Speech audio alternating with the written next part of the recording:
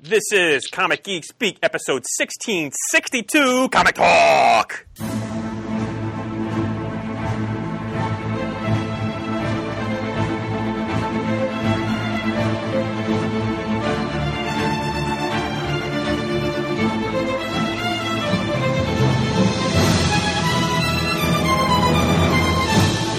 And welcome to the show. I'm Brian Chrisman. I'm Adam Murdo.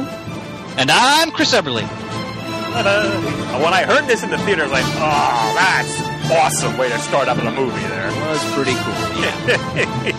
How could they not put it in there? All right. So, welcome to the show.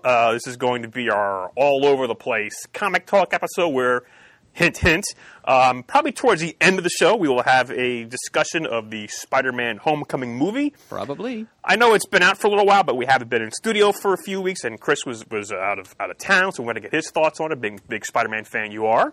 Thank you, sir. We'll be talking about San Diego Comic-Con. We may have a few guests drop in. Fingers crossed we get all that to work out. Another fun and frivolity. But before we get to that fun and frivolity, a word from our sponsor. This episode of Comic Geek Speak is brought to you by our newest sponsor, Zia Comics. Yes, Zia Comics, located out in Las Cruces, New Mexico. They also have a podcast of their very own. The Talk Nerdy to Me podcast. You can find it at talknerdypodcast.com. And they also have a YouTube channel for Zia Comics. So what they do is they take, they video record their podcast, just put it out also as an audio podcast. It's basically, about 10 minutes or so talking about new releases in comics, upcoming, TV and movies. They also have, gaming going on there. All the basic food groups. All the basic food groups. They also have, Talking Tabletop is the game-related YouTube channel they also have. But also, this is what really gets me going, is Zia Comics owns and operates Las Cruces Comic-Con and the El Paso Comic-Con. Not one, but two Comic-Cons. So it's like, I've never been out to that part of the country, but maybe someday I'll get out there to one of these cons. Yeah, I've always been kind of curious about like Phoenix Con and Cactus Con. Con. I see that out there out in the Southwest. It's part of the country I've really never been to other than stopping at layovers when I go out further west. Same here. Yeah. So check them out at ziacomics.com as well as their YouTube channel, Zia Comics, and the talknerdypodcast.com. I also want to give a plug for the upcoming London Super Comic Con happening Friday, Saturday, and Sunday, August 25th, 6th, and 7th at the Business Design Center in London, England, a new location. Actually, a 3-day show this year because I will be heading over for the con, as well as Mr. Brian Deemer. We work the con. You can get your tickets right now at londonsupercomicconvention.com. And just want to give you a list of some of the creators who will be over there. You have Lee Bermejo, Gabrielle Del Otto, Terry Dodson, Tyler Kirkham, Jay Lee, Gillum March, Bob McLeod, Bart Sears, Tim Seeley, Simone Bianchi, Mark Buckingham, Claudio Castellini, Mike Collins, Dave Gibbons, Kieran Gillen, David Hine, Fraser Irving, Ben Oliver, Rachel Stott, Lee Townsend, John Watson, Chris Weston, and also a couple of big names. Dan Slott will be over there. I am going to bug him about Silver Surfer because when I'm over there, actually, it will have been out issue 14 by that time. Issue 13 isn't even out yet. I think you can cry on each other's shoulders. Yeah, I'm gonna give him a big bear hug and not let him go until he promises to give me some more Silver Surfer in one way or another. And also headlining the show, Mr. Brian Michael Bendis. And it was just also recently announced that he will be having a comics writing masterclass over there. Teaching two very special, once-in-a-lifetime classes. So check out that on the website, londonsupercomicconvention.com. That's quite a roll call of guests there, Pansy. Yeah, I'm actually sort of, I think fingers crossed they'll have me working the artist alley like I've been the last time. I'm pretty sure they will allow you to play to your strength once again. Well, I'm sort of like a concierge. I'm a concierge. I'm over there like, ooh, what can I get you? Watching their cues and getting them if they need a lovely beverage, that kind of thing. And you're wearing your Flash T-shirt right I am, now, and it's appropriate because I've seen you in action at the artist alley at the LSCC, and you are like the Kingdom Come Wally West, where he's like just a scarlet streak zipping all over the place, helping as many different citizens as you can. You're an omnipresent. Oh, thank you very much. That's very kind. So looking forward to that very much. Pants, may I do a couple quick shout-outs for listeners who came to the store recently? Well, actually, that's what I was going to get to in a moment, sir, because great. Okay, very well. They don't get these shows at Chimps, So the last time I saw you was the Saturday of the Garden State Comic Fest, where you were set up, and you were doing quite well. Oh, yes. So I wanted to ask you, so you had a good show then, basically? Yes, I had a certain financial goal, and we actually exceeded that, so I have nothing but good things to say about the show. It was well run. The people who ran it were very friendly and attentive. Loved the venue. Easy load in, easy load out, and the crowd was fantastic. I mean, it was teeming mobs of people, but everybody was clearly there. Really was into comics. I was selling throughout the weekend, everything from wall books to $2 comics and used trades. Great vibe. Definitely be back there next summer. And there was a lot of good cosplay there as well, I saw when I was there on Saturday.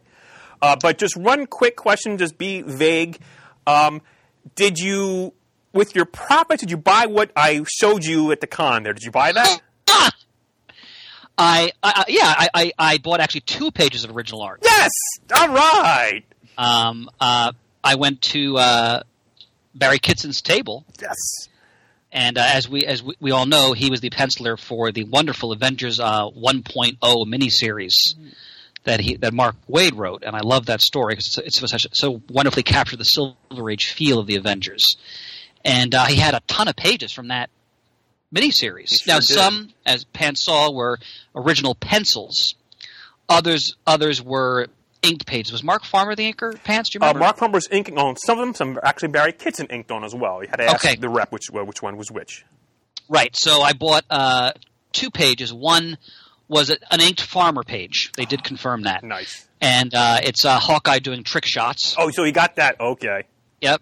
And then the other page was just pencils. It's all 4 of Cap's Cookie Quartet running towards the viewer, the reader, essentially. And then on the bottom panel, you see Thor, and they're both fantastic pages, and they'll be hanging in the shop in the not-too-distant future. Excellent. So I also want to give a shout-out, a really great listener of ours, Mark Buxton, who he wrote the wonderful take on the living mummy in Back Issue, that article you and I both enjoyed. You know what I'm talking about? I don't think I've read it. Okay, then I read it, and I must have told you about it, because a couple of months back did a wonderful retrospective on Supernatural Thrillers' The Living Mummy. Mark wrote that essay. It was wonderful, and he came to the show. He's a long-time listener, and he bought a ton of stuff. Hell of a nice guy. I just wanted to give a shout-out to him. It was really great to meet him. And then also, this past weekend, Chris had his Build-A-Box sale at the Wild Pig Comics. How did that go, Chris? Pretty well. My expectations were lower because it's the middle of the summer, and as Murd can often attest, that can be a lethal retail zone. I'm in that spot just because right now. Yeah. people you don't know if people are away, their schedules are disrupted, and but I have so many back issues that I wanted to thin out the inventory a little bit more. So it was Bill's idea to. We've done Build-A-Box before, but he came at it from a different direction. I thought it worked pretty well, and we had a pretty good crowd throughout the day. And I had a goal, and I just missed it, so I wasn't that disappointed about that. And the people who came spent money, and we had people throughout the day. And I'm really pleased to say that I think bringing the wall books back has really done wonders for just my enjoyment of selling back issues, and also just for the store. And I think we've got the right formula with back issues, like the combination of like the really cheap stuff and then the below guide sticker price stuff and the wall, and we're really building a nice following. So certainly in the fall, and I'll talk more about that as we get into the fall, we'll be doing of course our big fall sale, which will have a raffle, Pansy. Oh, sweetness, yay! So as we get into the fall, I'll have more information on that. So excellent. And actually more shout outs. We had listeners who came to that sale too. Oh, nice. Jim Newton, Ed Lute, who came all the way from Atlantic City with his family. I really appreciate that. And then Peter Parker Quinones, and I'm sorry if I mispronounced that, sir.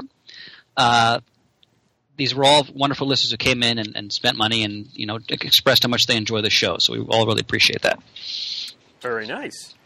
I want to take a moment to give a big thank you to all the people who take part on the comic forums at thecomicforums.vanillaforums.com. It's because I know you have your choice of way to express your opinions online, whether it's Facebook, Twitter, or other message boards. So I thank you for coming to the comic forums, especially the talkback threads for the episodes, because that's where I get a lot of the feedback for the episodes, because otherwise it's just us talking and we don't know what's going on out there, what the people like. We got some really nice and detailed and very thoughtful posts on our most recent episode, the top 5 childhood comics, and also brought back, I guess there was also a thread about your first comic you bought. So I want to give a thank you to everybody who takes part in that. It's really nice to see. I'm not much of a participant in myself, just because I have writer's block and I can't, I have enough trouble talking, let alone writing my thoughts out. Not to worry, we do our part here on the show. And yes, I know. But I know our co-host Matt is also pretty active on the forums for other topics, so I want to just give thanks to everybody who takes part in the forum. It's very much appreciated. And it was great to see how many people posted visuals of the comics from their lists on the forum as well. Before we get into other things, Chris, since you're our resident, well, actually also Murr as well, but our resident Marvel historian, can you talk a little bit about the passing of Flo Steinberg? Oh, devastating. Fabulous Flo. I just heard about that as, actually, Pants, you were the first one to let me aware that had happened. I hadn't even known that she had passed. Thank you for letting me know. Mm-hmm. If some listeners aren't familiar with the name, she was Stan Lee's first secretary when Marvel Comics was becoming Marvel Comics in the early to mid 1960s. And she was not a creator, so to speak, but she was very much a linchpin in the early Marvel operation. Remember, the early Marvel operation was basically Stan Lee and Flo Steinberg in a couple small offices, and then gradually they brought in Roy Thomas and Marie Severin and John Romita Sr. and other staffers, but it was just the two of them, and then the freelancers who would come in and out with their work, like Kirby and Ditko, etc. And she was just always renowned for her vivacious, exuberant personality, how friendly she was. She would often deal with fans coming up trying to get into the office. She answered tons of letters. That was one of her jobs, for example.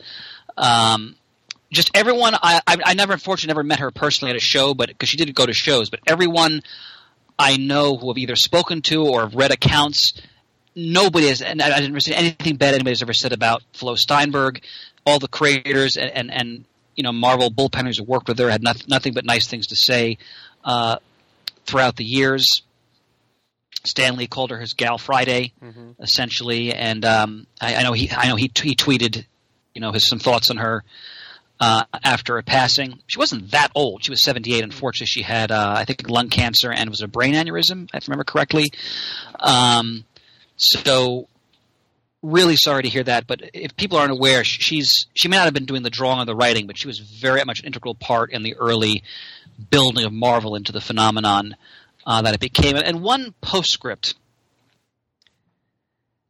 Why did she leave Marvel? Because that prick, Martin Goodman, wouldn't give her a few dollars raise in the late 1960s. And I'm sorry, all I know about Mark Goodman is what I read, but there are certain things that I read or hear about that I think are very telling about just a person in general. There are those moments that I think capture so much. When you don't recognize how important someone is to your operation, when you were basically a frickin' millionaire, okay, and you can't give this person, I think it was in 1968, just a modest raise, you're a piece of shit. Period. So that she left Marvel, she got involved in underground comics. Yeah. She actually published, I think it was called Big Apple Comics, if I remember correctly, an underground comic. And then she returned to Marvel later in life, and she did proofreading for them, even into her later years. So she was very much a mainstay of the Marvel operation. So it's beginning and then recurring throughout the years. And very sorry to hear that she passed. Yes. I thought you would have some thoughts on that, Chris, so thank you for sharing them. Oh, absolutely. Long-time listeners of our show may recognize the name Zach Cruzy. Used to actually work at Discount Comic Book Service back in the day. Also used to write some comics with Big Jim Miller. I forget the name of the book off the top of my head. Well, he did a thing called The Contingency for a time. Oh, he also did that as well. But yeah, the thing that he did with Big Jim. Oh, boy, I can picture the character. He was sort of like an overweight, pompous explorer with a big mustache. Right. He was some kind of like a skeptic / explorer going around exploring and exploding and debunking myths. Right. I can't remember his name either. Yeah, so forgive me for that. But, of course, Zach's a huge comic book fan and, big Ditko fan. Actually helped DCBS get some of Ditko fanzines for sale on through DCBS. Not too long ago, Zach was on vacation, was posting his photos on Instagram, on his Facebook, and he went to New York City. And one of the spots he went to was the Society of Illustrators, where they had those original art pages from, I think, was it issue 33, Chris, where Spider-Man lifts the stuff up off of his, and he took a picture with those original pages. And he also did, which I've seen some other people do, go and visit Steve Ditko. Or try to. Oh, the comic we were talking about is called Mystery Solved, by the way. That's exactly right. Well, from what I read, he actually managed to... He knocked on his door, and he answered the door. And for knowing Zach as I do, that was a tough thing to do, and he said he would have regretted had he not done it, because, you don't want to bother the man. He's in his 80s. But from whatever... apparently Zach was just floored by that. So congratulations, Zach. Well, did he actually have a conversation with him? Or I didn't get into that too much, but... okay. Knowing Ditko, I imagine the door probably closed very right, quickly. but he did at least get to meet him, because I know how much he meant to him. So that was very cool. All right, well, so we're going to, in a minute, get into some news about the recent San Diego Comic-Con that passed. But first, we're going to it's time for story time here. So I was actually planning on going out to Comic-Con, but I had to cancel my plans about a month ago. I had applied for a press pass way back when, before the deadline, but I never heard one way or the other if I was approved or not. So I was like, but there's a local friend of mine who actually has been setting up at Comic-Con for years. So he told me, yes, I could get a pass through them. I had to pay for it, but I can get a pass through them to get to the show. And I would have been able to, crash at their hotel room, sleep on their floor, get an air mattress, which is like right by it was at the Hyatt, which is like right, I've never been that close to the con before. So I had that all set up. I actually even already bought a plane ticket. So I was planning on going out there. But when I was down at Heroes Con, I started doing the math and thinking things, and it's like I just couldn't justify in my mind, because it's so expensive to go out there, just to get out there and to get in and to eat and stay. And I would have wanted to buy some things, so I just looked at the costs, and I just couldn't justify doing that. So I canceled my plans. I got my plane ticket refunded, and it's also in reserve, so I can use that money to go buy another plane ticket when I go out next year, wherever I go. So I was kind of bummed I wasn't going to Comic-Con. So this past Sunday, I might get into grumpy pants territory, so bear with me here. All right, we're bracing ourselves. So Sunday, the week before Comic-Con, get up to go to work on Sunday morning and take a shower, and there's no hot water. Like, ooh, well, this is not good. I don't know, maybe something's going on. I got to get to work. I'll check when I get back home later. Forgot about it Monday morning, because I get up so early. I get up like before 5. It's like, oh, geez, there's still no hot water. So, okay. Monday, get home from work, look downstairs at the hot water heater, and I see there's like a little water around the area. I said, well, this isn't good. So I figured, I got to call a plumber. I don't really know who to call, so I called my cousin, because she has just gotten back from a trip, so I want to see how things are going with her and see if she could recommend somebody. Well, she didn't know anybody, but her mother, my aunt, was there, and she said, well, why don't you call this one plumber, because, way back when I used to be neighbors with the people who run the business. I said, oh, okay, that's good. So I called him. Actually, no, I didn't call him. That was Monday when it happened again. And I said, so I got the information, but I said, well, I'll call my day off on Wednesday. I'm going to stand up for this next part here. So, well, because I think I mentioned that I have a lot of comics in my house, and we've kidded around that, one day they're going to crush me in my sleep. Well, that's my biggest fear is that, because I live alone for over 2 years since my mom passed away, that something would happen to me in the house, like I would fall or something, and the neighbors wouldn't hear me, and I just end up dead on the floor there. That damn near almost happened. Ooh. So it's easier for me because I'm very sloppy to just, instead of moving something in my way, to walk around it. So those things all over the floor in the hallway at the top of the stairs. So at the top of the stairs, I had a short box of comics and some comics next to it. So after I hung up the phone finding about the plumber, I went downstairs. I stepped on an Underdog comic, which was in its bag and board, and my feet went out from under me, and I started to fall down the stairs. Oh, Jesus. Maybe there is a need to fear, after all. I don't know how I did it, but I managed to grab hold of the banister and right myself, but I slammed below my left kneecap onto the stairs. As you can see here, Mert, I am still scarred in black and blue. Yes, I am sole witness. I was in excruciating pain. Thank God nothing was broken because I can still move around and everything. But, How many days ago did you incur this injury? This was a week ago Monday. Yep, and it is still quite visible even now. Yes. So I managed to, ice it down a little bit, but it's like, okay, let me clear the hallway and the top of the stairs so this doesn't happen again, because for a split second there, I thought it was goner. I was just, I don't know how I managed to right myself, but I managed to not fall down, but I really slammed hard on the stairs. So that was Monday. So that was a fun day. So Tuesday, again, still no hot water. I said, well, I got to just get out of the house. So I went to go play poker Tuesday night. Lost a pocket aces, so that didn't go very well. So Wednesday I decided, let me call the plumber. So I called him and gave him my name. And the woman answered the phone, goes, was your mother Shirley? I'm like, well, yeah. Turns out the woman who answered the phone there was my babysitter from 40 years ago. So we were talking and catching up. It's, I need a plumber. So they came out within about an hour. It was really great. So, yeah, I needed a new water heater. And they gave me an estimate, and it was about what I would have planned on spending out at Comic-Con again out there and everything. So it's like... So there's the universe telling you shouldn't be going to San Diego. Yeah, so... Still, it's a bit of very good luck. Highly serendipitous that this lady happened to be your ex-babysitter at this plumbing company. So they took care of you. Yeah, they came out Thursday. But so then Wednesday, I was on the Facebook, looking around at things, because Tuesday I went to a lot of my friends and people we know and just general people were going out to Comic-Con and get ready to go out there, and I see the pictures and I'm like, oh, Russell, I wish I was out there because it's so nice out there and seeing things. And I came across a live stream Wednesday night, a preview night, at the Alex Ross booth.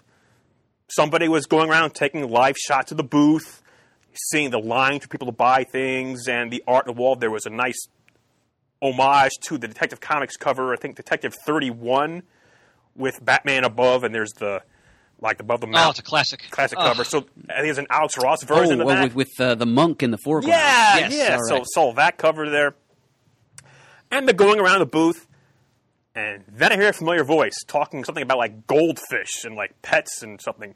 And then they get a shot. There's Uncle Sal in his full suit and tie, with his bright yellow tie. And I thought, oh, crap, man, I wish I was out there. God damn. Fudge. So then Thursday... Pants, you need a water heater. It's okay. Yeah. So then, Thursday they came out and fixed the water heater, but it was just so stinking hot that day. I was still ticked off about Comic-Con, and I decided, you know what? I have to just get off of the internet. So I signed out of all my social media, just signed out of that, and haven't been back since.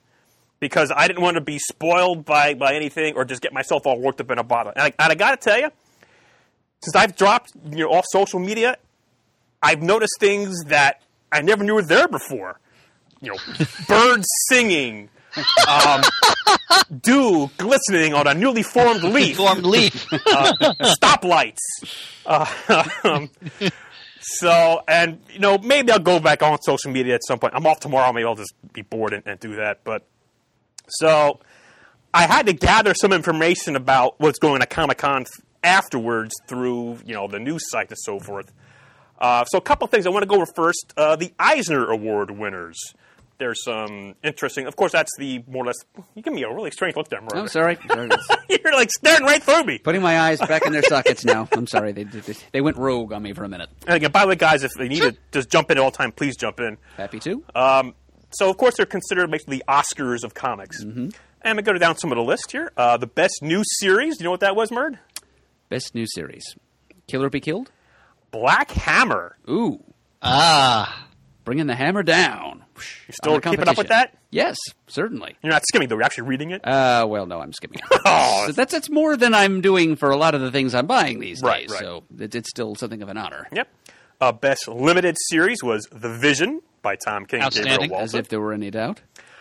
Best continuing series, Saga. Best reality-based work, March, by John Lewis. Mm-hmm. Best graphic album that was new, Wonder Woman, The True Amazon. That was wonderful. I read that. Yep. Best writer, Brian K. Vaughan. Absolutely. Best penciler, inker, individual, or team was Fiona Staples for Saga. I'm just going to go with some other ones here. Todd Klein for best lettering. Best an institution. Yep. Best cover art was Fiona Staples for Saga. Best short story was Good Boy by Tom King and David Finch from Batman Annual #1. Right, featuring Ace the Bat Hound. Ace the Bat Hound. A Christmas tale of Ace the Bat Hound. Yep. Some of the other announcements, and I didn't get very many emails about Comic-Con press releases, but I did get one, which actually I think came out, may have even come out before the con. When did I get this? No, I actually got it, I think, the Thursday of the con. Got it from IDW through Top Shelf. Alan Moore and Kevin O'Neill present The League of Extraordinary Gentlemen, Volume 4, The Tempest. And after they do that, they're going to retire from comics. Right. The six-issue miniseries will serve as, quote, swan song, end quote, not only to the award-winning League series, but also to creators' careers. I mean, we'll see if that's true, but I love this series. I've got all the issues. I have the absolute format. Absolute. That's what I have. The absolutes for 1 and 2. Those are pretty big announcements. We'll see how much. I mean, that does not come out till like next year. That's not going to come out, but like about a year from now. So I'm looking forward to that very much. Did you hear, Murd, about the? They're coming out with Wonder Woman Earth 2 Book 2. Yes. Oh, I'm sorry, is it Earth 2 or Earth 1? Oh, yeah, it's Earth 1 Book 2. Okay, yeah, right. Wonder Woman Earth 1 Book 2. Right, by Grant Morrison and Yannick Paquette. Yes, because you raved about that. I did. I enjoyed that quite a bit. Yes, I liked that take on Wonder Woman and her supporting cast in particular. There were Kangas, there was Etta Candy going woo-woo. It was a lot of the classic elements were there. So for Volume 2, I'm reading online here, Morrison intends to continue many of the alternative themes he established in the first time around. This time, however, it seems that he also plans to tell a much more action-driven story that focuses on the battle between the Amazons and the Nazis. Oh. All right. So I know you're looking forward to that. And they also mentioned, I shouldn't brush over this, that this has kind of caught me by surprise. Morrison's going to be doing a follow-up to Arkham Asylum. There'll be Volume 2 of Arkham Asylum with art by Chris Burnham. 30 years later. Yeah. But it's going to be the Damian Wayne Batman from Batman 666. Okay. As you look at me with one eye there. Well, I wasn't looking at you exactly. I was looking at Grant Morrison through you. You were the proxy. I was the proxy. I don't know. Was there? I saw a blurb and I didn't really do much research on it, that Frank Miller is going to do a Superman Year One. Yeah, that's right. He was a special guest at their DC Masterclass panel, and he announced he was going to do something along those lines. Not drawing it, though. I forget who's going to be the artist. But I thought it was JR. Oh, Ramita? Really? Yeah. Well, then I feel even less excited about it, because Miller has never really impressed me as a guy who gets Superman, or maybe he's just deliberate. It's because he was telling a Batman story in The Dark Knight Returns. He sort of warped Superman. He showed us a version of Superman as seen through Bruce Wayne's sort of extreme ideology. But yeah, if that in any way reflects the way Frank Miller feels about Superman as a character, and I've liked even less the way he treated Superman in subsequent Dark Knight, like the Dark Knight Strikes Again, and this most recent Dark Knight Master Race thing. Superman's basically a villain. I don't have a good feeling about this. Okay. I'm also reading here, Pants, that he's also doing a follow-up to 300 called Xerxes, The Fall of the House of Darius and the Rise of Alexander. Oh, I did not see Darius. that. So I'm trying to see who the artist of Year One is here for Superman. Okay. I don't see it in this particular article that I'm reading. Okay. But well, like I said, I'm sort of behind the eight ball, or not behind the eight ball. I'm sort of catching up on news from Comic-Con. I didn't see anything while it was going on. I just, stayed away. But I wanted to talk to a couple of topics, at least the comic topics, because I know there's tons of movie and TV things out, which I've managed to avoid all that, which is also great. I'm not spoiled by much of anything. Yeah. I prefer to hear about the comics news that comes out. Right. I think there was some the Doomsday Clock. Doomsday Clock is going to be a 12-issue. Oh yeah. Series with Gary Frank and Jeff Johns. That actually I'm looking forward to. We'll see how that comes out. I think November 22nd, first right before Thanksgiving, is issue number 1 comes out. Looking forward to that. Is anything else you caught your guys' eyes at all? Well, did you note in the aftermath of Secret Empire, Steve Rogers will be back in the Captain America costume, and this will be, original formula, non-Hydra-corrupted Steve Rogers. Okay. And it's going to be a series returning to its legacy numbering in the high 600s, and the creative team... Mark Wade and Chris Samney? The very same. Wow. No, I didn't see that. Wade, keep on not seeing it. Your bank account will thank you for continuing not to be aware that the Daredevil superstars Wade and Samney will now be tackling Steve Rogers. Yeah, yes, answering the difficult questions in the wake of the Secret Empire thing. Well, and I'm really enjoying Secret Empire. I think it's one of the more audacious events Marvel's done, especially because they gave Nick Spencer the time to really build towards it over a period of a couple of years. So I'm really digging that story. I look forward to talking about it more as it ends. I'm not shocked that Steve Rogers is going to be Captain America at the conclusion of it, but I'm interested to see how they get to that point, because where the miniseries is now, holy mackerel, that's grim. So I'm interested to see how they go about this transition. But I'm enjoying that story quite a bit. Sooner or later, we'll loop back around to the beginning of that series and talk about it as an off-the-rack. Sounds good. Let's see. There was other stuff that caught my eye. DC's doing a new book called The Terrifics, which is basically a poke at the Fantastic Four. I saw that, yeah. Jeff Lemire, right? Yes. Coming off of his Marvel exclusive deal, he will be writing this for DC. And so it's, I guess, similar to Danger Unlimited by John Byrne before it. It's kind of a takeoff on the Fantastic Four with Plastic Man and Michael Holt, Mr. Terrific, and Metamorpho in the Thing role, and Phantom Girl, which is not Phantom Lady, but Phantom Girl, as in Tinya Wazo of the Legion of Superheroes. And a bunch of interesting and peculiar DC Universe guest stars, apparently. So it's going to be kind of an off-the-wall book. Evan Doc Shaner is going to be drawing the second arc. I saw that, Oh, wow. Of Future Quest, among other things. Yeah, so that could be a good book. I mean, the premise just kind of seems like a little bit in bad taste to me at first exposure. Just taking a pot shot at Marvel for not publishing the Fantastic Four anymore. Right. But something good may yet come of it. Mm-hmm. I trust Lemire that far, so I'll definitely give that a look when it comes out. I want to point out, by the way, that if anybody is missing the Fantastic Four as much as I am, if you read Bendis and Milev's infamous Iron Man, which is excellent, which is about Victor Von Doom apparently trying to atone for his multitude of crimes as, in a sense, the, quote, new Iron Man. They're bringing the Fantastic Four into that, at least the Thing and the Human Torch. So they're still there. It's just, you're not getting the full on team, and that's a whole. I mean, I think that whole situation is absurd, but that's what it is at the moment. All right, if there's nothing else, we'll see if we get our special guest on the line. See if he's. I think he may have just got on Skype. Let me see. Martheus? Yes. Okay, there he is. Let's give him a call, see if we can get him on. Hello, Martheus. Hey, man. How you doing? Oh, very good. Chris, are you still there as well? I'm here. Oh, okay. So we've got Chris and Martheus on at the same time right now? We have. Oh, excellent. Well, Martheus, first of all, can you see us, or do you have a camera, or? Yeah. I'm actually looking at you now, man. Okay, excellent. Yeah. So you like y'all high tech. Well, I don't know about that. I do. No. Well, you kind of like Pants y'all comes kind of like stepped up your game, man. This is exciting. It's like I'm there. I'm right there. Well, if you were here, we could actually, I don't give you a high five or whatever, but I can't do that. So virtual high five. Virtual high five.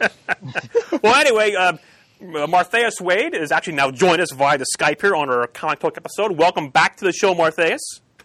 Oh, thank you, man. Yeah, it's good to be back on the show, man. It's been a long time. Well, we did see you at C2E2. We spoke to you briefly out there with, oh my God, the tall guy, Sean Pryor. Yes. Yeah, man. Yeah, it was good to see you guys. C2E2 felt like, to a certain extent, it felt like a family reunion, especially on Saturday during the day. You know what I mean? And Friday afternoon, Friday night, man. It felt like a family reunion. It was really cool. Like you don't realize how, doing comics, how much certain people actually mean to you until you actually don't see them anymore. Mm-hmm. You know what I mean? Because with the explosion of comic book, the comic book community and the comic book cons and stuff like that, it's harder for us to actually run into each other now than it used to be. You know what I mean? Yes.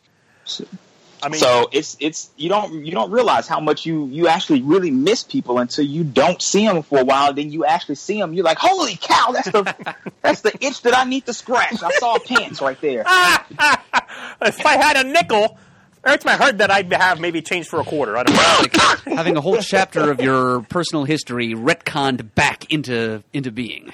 Exactly. It's almost like Dr. Manhattan came and took a couple of years of your life just out of your time stream, and you didn't know, but something is wrong.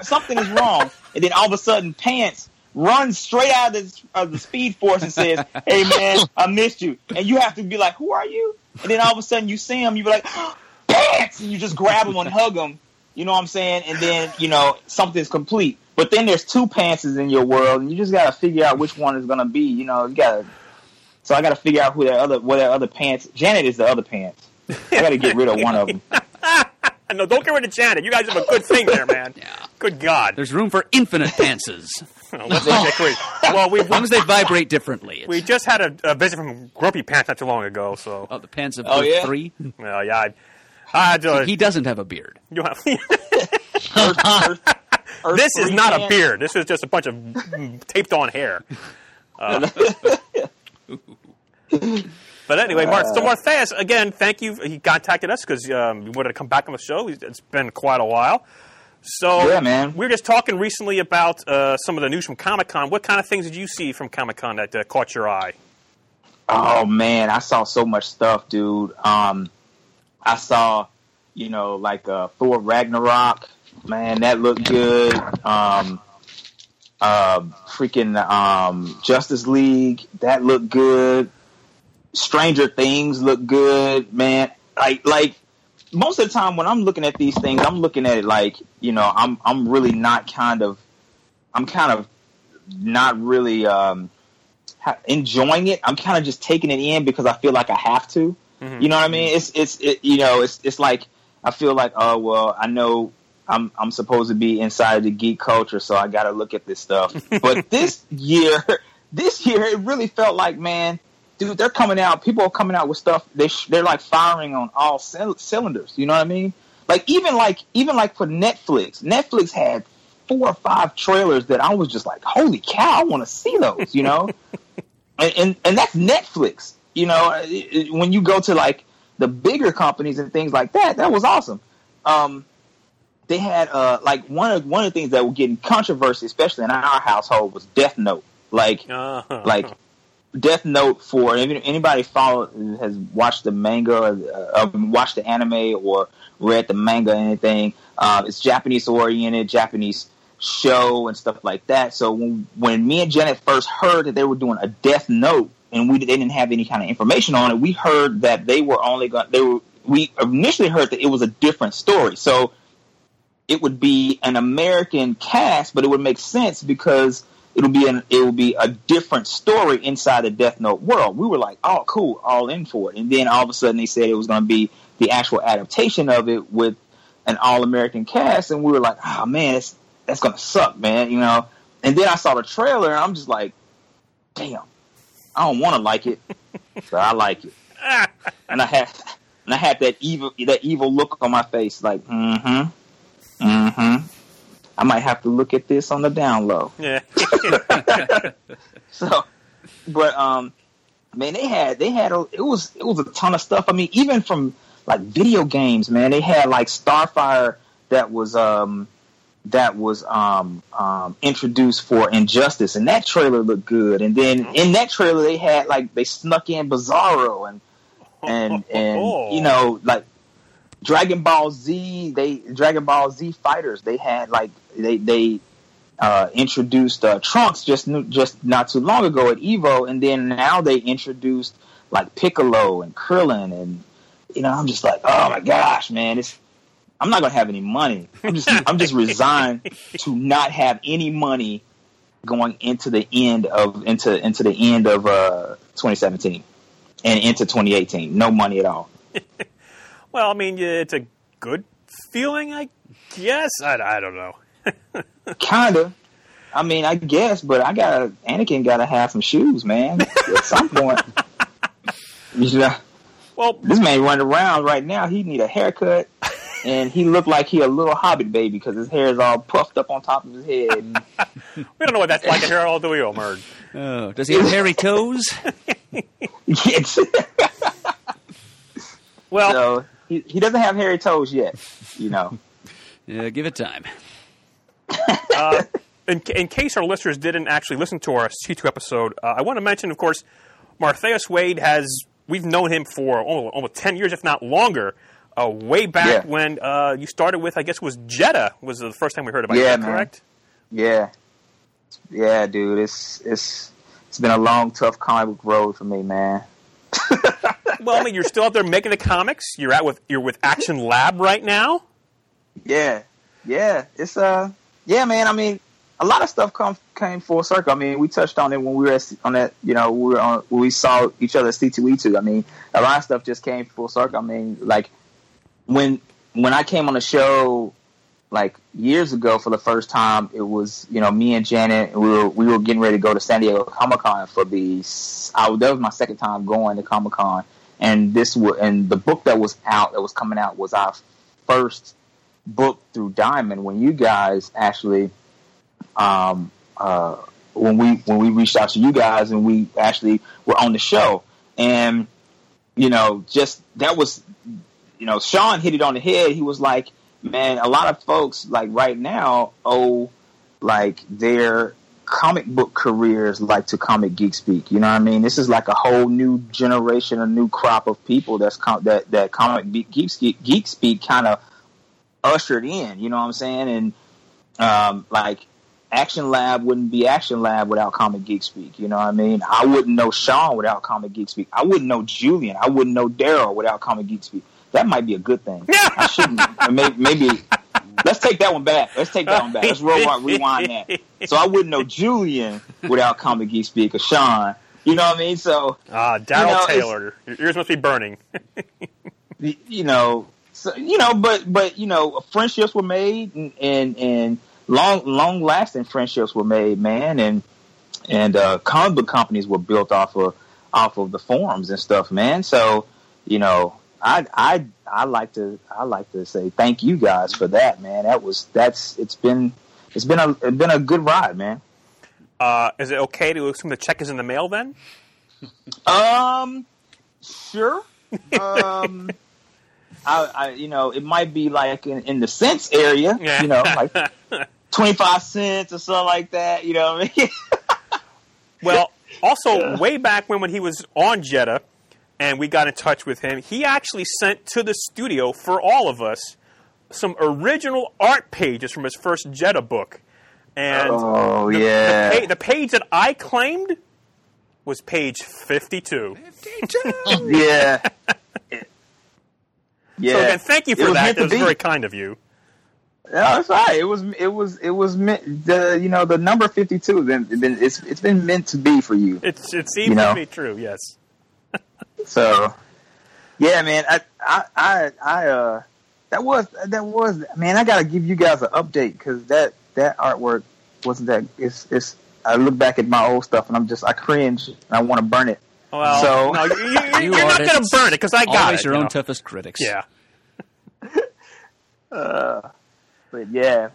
So it's been a good ride. It's been a good ride, man. I've had fun in these comic books. A lot of ups and downs, but at the same time, I mean, luckily there've been a whole hell of a lot of ups. So yeah. That's good because you're now actually doing work for. Make sure I get this right. The Memphis Redbirds minor league ball club. Is that correct? Yeah. Okay. Yeah. I'm doing graphic design and for them as well, like graphic design, illustration, and stuff like that. So baseball season, man, it keeps me super busy. But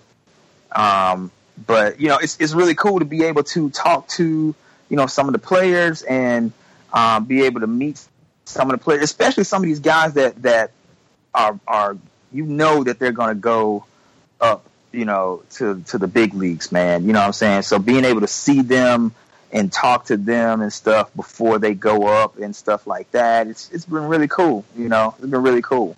But also being able to do some really some work that goes so far out there, it goes beyond you. Like I go to games and stuff like that, and then I'll leave a game going back home or whatnot, and to see people maybe walking around with a jersey that I designed or some posters or something that I drew and things like that, that don't even necessarily know exactly who did it, but they're just enjoying the artwork on it, man. That's kind of like the dream of every artist, man, is to have your art kind of transcend you to where you don't really matter, but the art kind of lives on without you, So that's a really cool feeling to be able to see, Now, Adam, I don't know if you saw recently some of the stuff he's posted. If I'm wrong, please correct me, Martheus, but did you or did you not design the recent, I guess, elf-like uniforms for Christmas in July? Oh, my gosh. I guess he did. Yeah, man. Yeah. That was that's the third year that I've done Christmas in July jerseys like that, and yeah, man, I don't like. I will go on record saying I don't understand like the ugly sweater thing. Like we talk about this at the job too. It's like I don't get it. Like I can design it and I understand what makes it design wise, but I don't understand the appeal of it. But man, yeah, I do several designs, and it's up to a higher power than mine to actually be able to pick those designs. So yeah, when they picked that one, I was like, whoa, all right, good luck, guys. Yeah, I think I've actually found the images, and yeah, the ugly sweater thing. Yeah, I think the other team might be able to sue for like what's the word I'm looking for, like biological warfare, perhaps. I know. Man, trying to induce queasiness. I knew there was something to it when the first year I did the ugly sweater version of it. The local media said, do not adjust your TV sets. This is actually what the Redbirds are wearing. And I was like, oh, and my mom blew me up. She gave me a call. She was like, did you do that? Did you design? Tell me you did not design that. Oh my gosh. Just giving the client what they want. That's all. Yeah, but it's so fun. It's fun, man. I have fun. I have fun doing that, man. It's Well, I'd be remiss if we didn't also want to mention in the current previews, which I think you may still be able to get a late order in, is your latest book from Action Lab, Shinobi Ninja Princess Lightning Oni #1. Yeah. It's man. I actually got a certified cool in Diamond too, man. Nice. The day that I got a certified cool in Diamond, man, if somebody would have told me like a couple of years ago that was going to happen, man, I would be like, you crazy. You got problems. But yeah, man, I mean, I'm excited about it. It's a, Shinobi Ninja Princess is a different take on some of the stuff that I've been doing when I first met you guys. You know what I mean? It's I don't want to say it's completely different because it's technically in the same Jetta Tales of Toshigawa world. Mm-hmm. It's just, it takes place earlier in the career of that character. So she's like, instead of being 20 something, she's like 14. You know what I mean? And, all of the cast of characters from that book and some new characters, they're centered around that teenage type of world. So you got kind of like, it's like Riverdale. If you took Riverdale and you spiced it up with some Naruto, you know what I mean? And it's a fun take. It's a fun take. It's something that, it began with me and Janet, me writing these short stories, because I knew eventually the Jetta Tezuo Toshigawa graphic novels were going to come to an end. And I still wanted to do things, but I didn't want to do that version of the character for too much longer. And I just wrote these small stories that were supposed to be web stories. And really, to tell you the truth, I didn't even know if I was going to publish on the web. It was something for me to pass the time to get the writing itch out. And I would write these little shorts, and me and Janet would, on the way from home from work, I would read them to her, or she would read them while I was driving, and she would laugh. You know what I mean? Because they were kind of funny. Some things were in it that was funny, and some things that were just kind of serious, real serious. Serious on a serious tone, not meaning that it's like world crashing or world defeating and stuff like that. But and then I started talking to her about, how about if, what are some of the things as a girl when you were younger that you went through that you feel like need to be addressed? Like, how did you deal with bullying? How did you deal with, from a female's perspective, like, how did you deal with, this girl's hair is longer than yours and you might be getting bullied because of that, or you don't have this designer clothes, or what are the things that you felt, that needs to be addressed? And she was like, one of the things that were really big is that she used to be good at sports, and it wasn't until a lot of girls started telling her that she wasn't supposed to do it, and that, teachers said that's not how a girl is supposed to act, that she kind of stopped. And I was just kind of like, wow, that's kind of powerful, Yeah. So, and that's how I got to I came about with the first issue. It was just the first issue of the first series, because the Lightning Oni is the second series. Mm-hmm. So it came out last year from Action Lab as well, or 2 years ago from Action Lab as well for the first series. And then that was 6 issues. And then this one is going to be the Lightning Oni is the follow-up, and it's 4 issues. But yeah, we started out talking about all that and stuff like that. And that's how Shinobi Ninja Princess came to actually be. Yeah. Well, the first issue looks like it's going to come out on September 13th, and it's still, I think, able to be ordered through Diamond. The Diamond code, if you want to order it, is JUL for July. 171260. That's JUL 171260. Again, through Action Lab. And please, like, if you have a kid, or if you are a parent that, or an adult that has access to kids that read and things like that and are into comics, man, let them check this book out. It's a fun adventure story, and I think we need a lot more fun adventure stories for kids that are out there as well. So that doesn't talk down to them. You know what I mean? Yeah, that's the thing. It's like you don't have to talk down to a kid. Shoot, Anakin. Now I have to talk down to Anakin. I mean, I just tell him, hey, dude, that's messed up what you just did, and he'd be like, oh, for real? And I'm like, yeah, that's for real. He'd be like, all right. You know what I mean? It's not talking down. I'm talking to him just like he a dude. You know what I mean? It's just, you don't have to talk down to him. So. Well, that's cool. Now, do you have some more time to spend with us here, or do you have to go? No, I'm okay. Good. Because we're going to get, have you seen the Spider-Man movie yet? I have not. Oh. But, I mean, man, there's so many spoilers at this point, man. It's like I felt like I've seen the whole movie.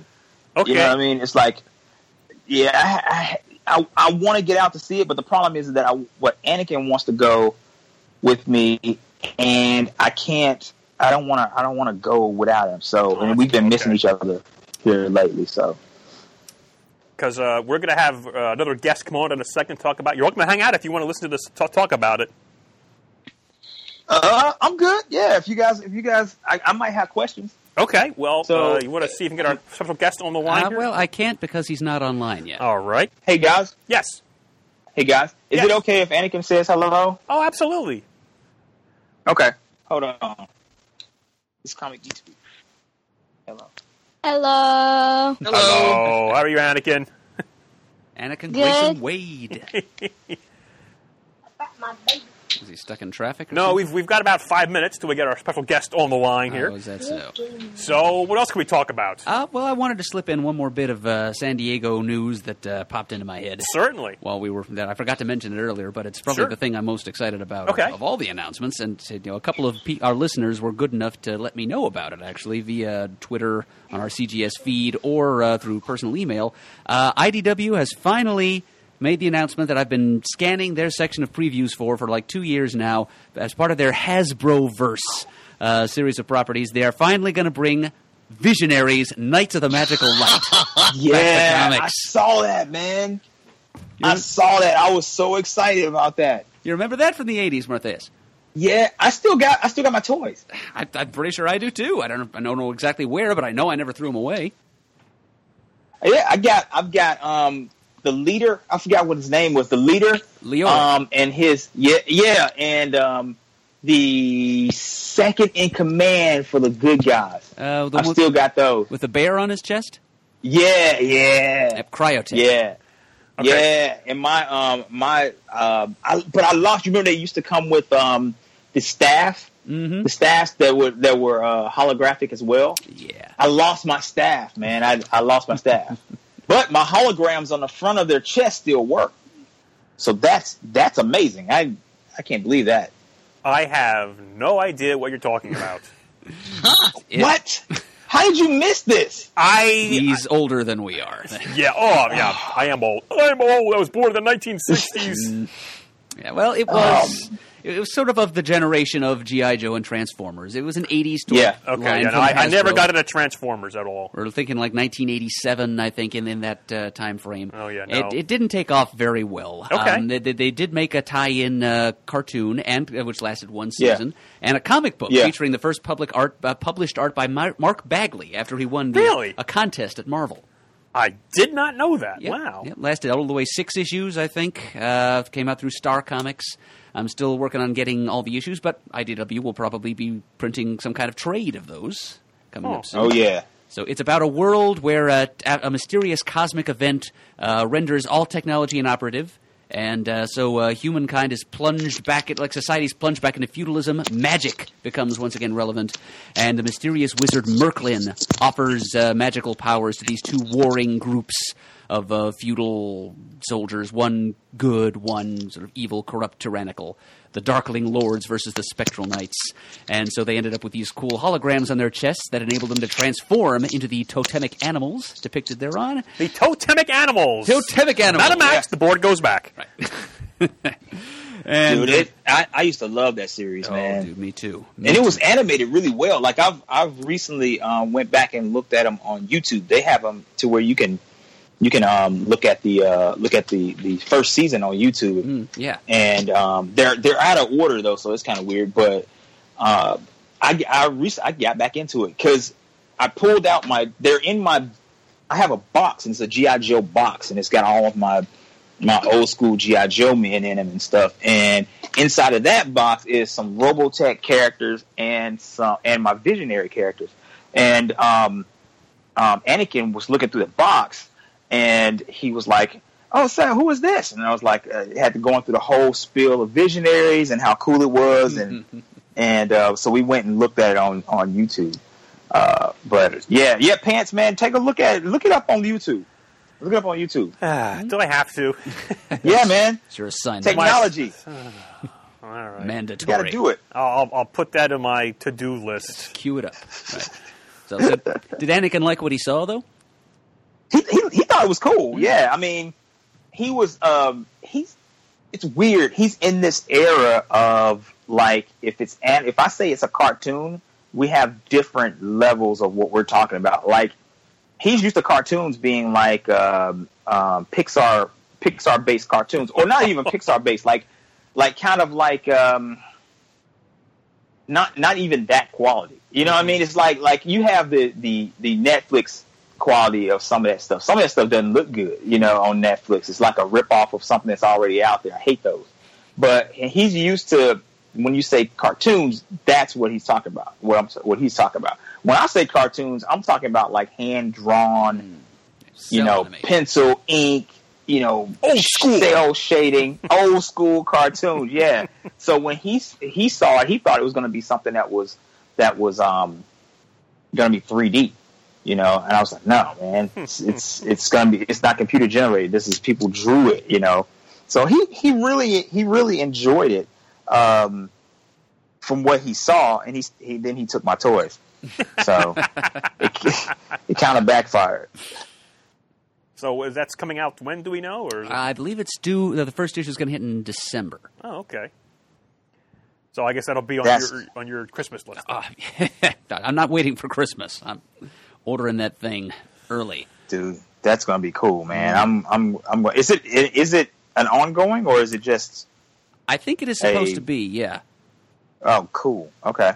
Yeah, I mean that's cool. At SDCC, they didn't reveal that much. I mean, they did tell you the creative team, which are two names I didn't really recognize. Yeah. Just like writer artist. But yeah, beyond that, not much. I'm sure more details to follow, no doubt. Okay. And I'm kind of hoping that maybe this will lead to the Visionaries showing up in other media too. Maybe there'll be like a CGI animated series that Anakin would recognize as a cartoon. Yeah. That's just a weird place to be. It's a weird place to be in right now. That's actually the next step that I'm doing for Shinobi, man. I'm working on a pitch Bible right now for animation, and all right. I'm trying to pitch it and stuff like that. And one of my friends, his name is Alex Zemke, he worked on some comic books with me before, and he now is like an animator over at Sony for their PlayStation games and stuff like that.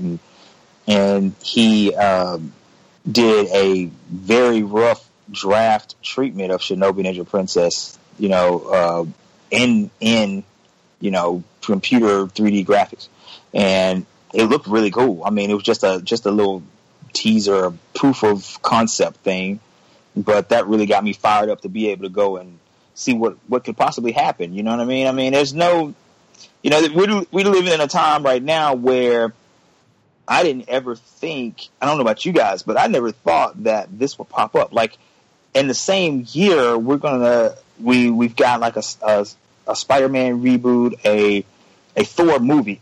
Man, if somebody told me, when I was in high school or junior high that we were going to have a Thor movie, I'd be like, you're smoking some of that good stuff. You know what I'm saying?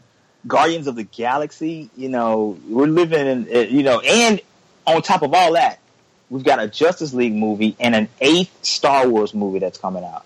That's freaking crazy. You know what I mean? This is like some. You know how when people say that the end. You know how the end is getting ready to happen. The end of the world's getting ready to happen because all the good stuff starts to happen, and then it just ends. I think this is it. You know what I mean? It's just kind of like, you know, the all the good stuff is actually coming out right now. It's like geek heaven right now.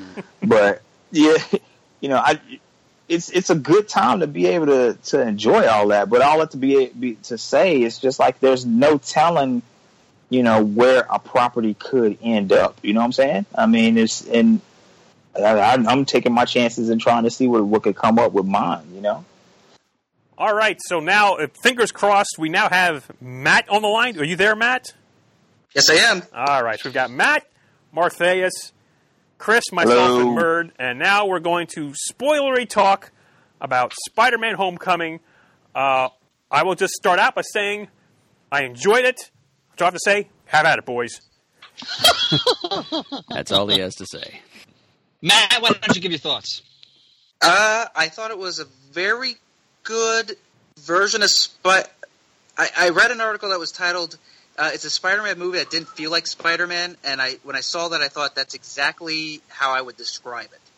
I thought there was a lot of stuff. I knew going in, the Spider-Man stuff I was going to be more impressed with than the supporting cast of Peter Parker. I just really didn't care about them, beyond like really Aunt May and a little bit Tony. But for the most part, I thought it was good, but I'll just say it was a good Spider-Man movie.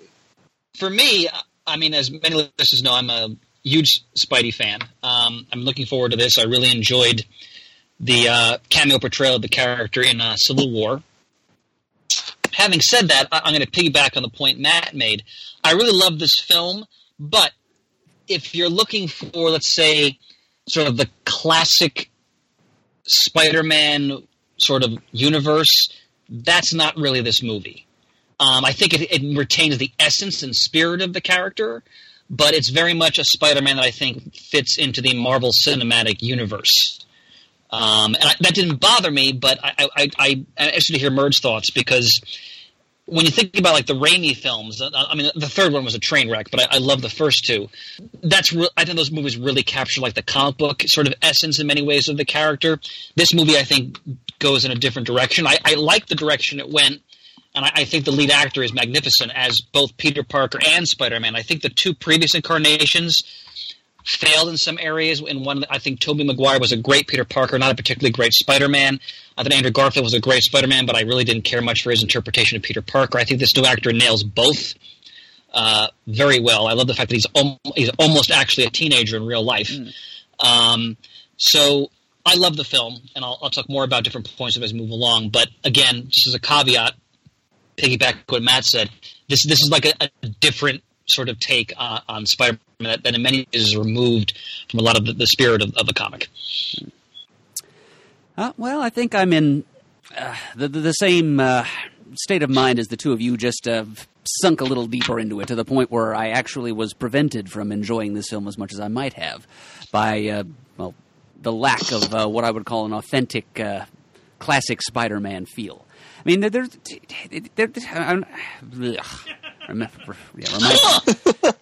tongue-tied. Remind me how to speak here. It wasn't a bad movie. There were certainly some flashes of joy in it. There were a few moments when it did feel like Spider-Man. Visually, certainly all the high-flying action stunts and the special effects and the CGI were all kind of on point. The costume looked just, as we said when we saw it in Captain America Civil War, is about the best cinematic take on the Spider-Man suit that we've ever seen, right down to those nifty little narrowing eye slits. That's great innovation. And I agree with you, Chris, that Tom Holland was a spectacular Spider-Man. He's, as you said, he's the closest to the actual age that Peter Parker was when he first began his Spider-Man career that we've seen on screen yet. He's an actual teenager, at least, 19 playing 15 instead of like 26 playing 17 or whatever the others were. But, this is our third iteration of Spider-Man on film in the last 20 years, and I have yet to completely approve of any of them. I hate to say it. I found things that I liked and things that really bothered me about all three Spider-Man film series so far. And I wouldn't have thought Spider-Man would be such a hard thing to get right, at least by my standards, but apparently it is. Yes, Tom Holland was fine. He was better than fine, actually. He played the part just very well. But where it started to lose me, I agree with Matt that I didn't care so much about the supporting cast. Peter Parker having friends that he pals around with almost doesn't quite scan for me. So the character Ned, the actor who played that part actually won me over by the end. Like Jacob Battle, he's got some bubbly, perky nerd energy working for him there. So I came around on the idea of Peter Parker having a nerdy best friend. And of course, this is not something that was innovated by the 6 screenwriters of this movie. I'm told that apparently Ned is based on a character that came out of the Ultimate Spider-Man series by Bendis and Bagley. So that's although he wasn't called Ned there, I'm kind of wondering why they didn't just go ahead and call him whatever he was called in Ultimate Spider-Man. I don't know, because like Matt, Matt and I have this in common. We didn't read Ultimate Spider-Man and didn't really want to in the early 2000s. So, I've heard that this kind of captures the spirit of that series more than it does like classic Silver Age Spider-Man. So I would agree with that. Yep. Okay, so if you're a fan of that series, more power to you. I love that series. Yep. Well, from my understanding, and again, as Adam said, I didn't read it, but I think he's actually based on a character in the Miles Morales supporting cast. Oh. I would have liked to see more of the Aunt May Peter stuff on the Peter Parker side of the story. When I think of Spider-Man, I ultimately think of a lot of those interactions, and then of course when Mary Jane or Gwen came along, them kind of filling a little bit more of the role that Aunt May kind of had. But I think by focusing more on his school staff or cast, you kind of lost more of that intimate stuff with his aunt. That's a good point. I think that's a valid point, too, because, Marissa Tomei is a great actress, and yes, an incredibly beautiful woman. I love how Tony does all these riffs on that. Plus, Robert Downey Jr. actually dated Marissa Tomei years ago in reality, which, so there's also that sort of entertaining behind-the-curtain aspect to it. I actually like the supporting cast it created, especially I'm going to mispronounce her name, Zendaya, who's the person who's going to be Mary Jane, essentially. I liked how they cast her as kind of an edgy character who clearly you know already that she knows he's Spider-Man. You can tell that she already has probably figured that out, just the way she looks at him and so forth. But I like the potential there between those two characters. Loved Ned. Entertaining, great chemistry between him and Tom Holland. I thought that dynamic worked very well. What I most want to talk about, though, is how great Michael Keaton was as the Vulture in that film. I loved his performance. I love how they gave him a rationale that, especially in our 21st century America, with how flagrantly rigged our entire system is through the oligarchy and the kleptocracy and so forth, and you have a guy who's got screwed by it. They took away his salvage rights, and he decided, right or wrong, I'd do something about it, and the dark path that led him down. And I think Michael Keaton was an actor I've always loved, ever since I first saw him on like Johnny Dangerously Mr. Mom when I was a kid. I thought he really captured both the menace and sort of just the journey of that character, where he came from. And the scene in the car was one of the best scenes in the film for me, when he turns around with a gun in his hand and he threatens him, and that's vintage Michael Keaton. That was. And then when he comes when he tracks him out later, turns around and goes, "Hey, Pete!" It's got that Michael Keaton voice there. Is just very well done. I thought they applied the Vulture and even like his minion as the Shocker very effectively in the film. I agree that it's a great take on the Vulture, and that Michael Keaton played it to perfection. But it's more a great take on the Vulture as a concept in villainy, though, than it is a great take on the character of Adrian Toomes, however. They pretty much created a completely new persona and slapped the Adrian Toomes name on it. He's pretty far removed from the embittered old accent on old engineer Adrian Toomes, who designed his own electromagnetic flight harness and used it as an instrument of revenge against the society that spurned and betrayed him, and particularly his corrupt ex-partner Gregory Bestman, who forced him out of his own company. So the motives are completely different. I'd almost rather they'd called the character like Blackie Drago or something.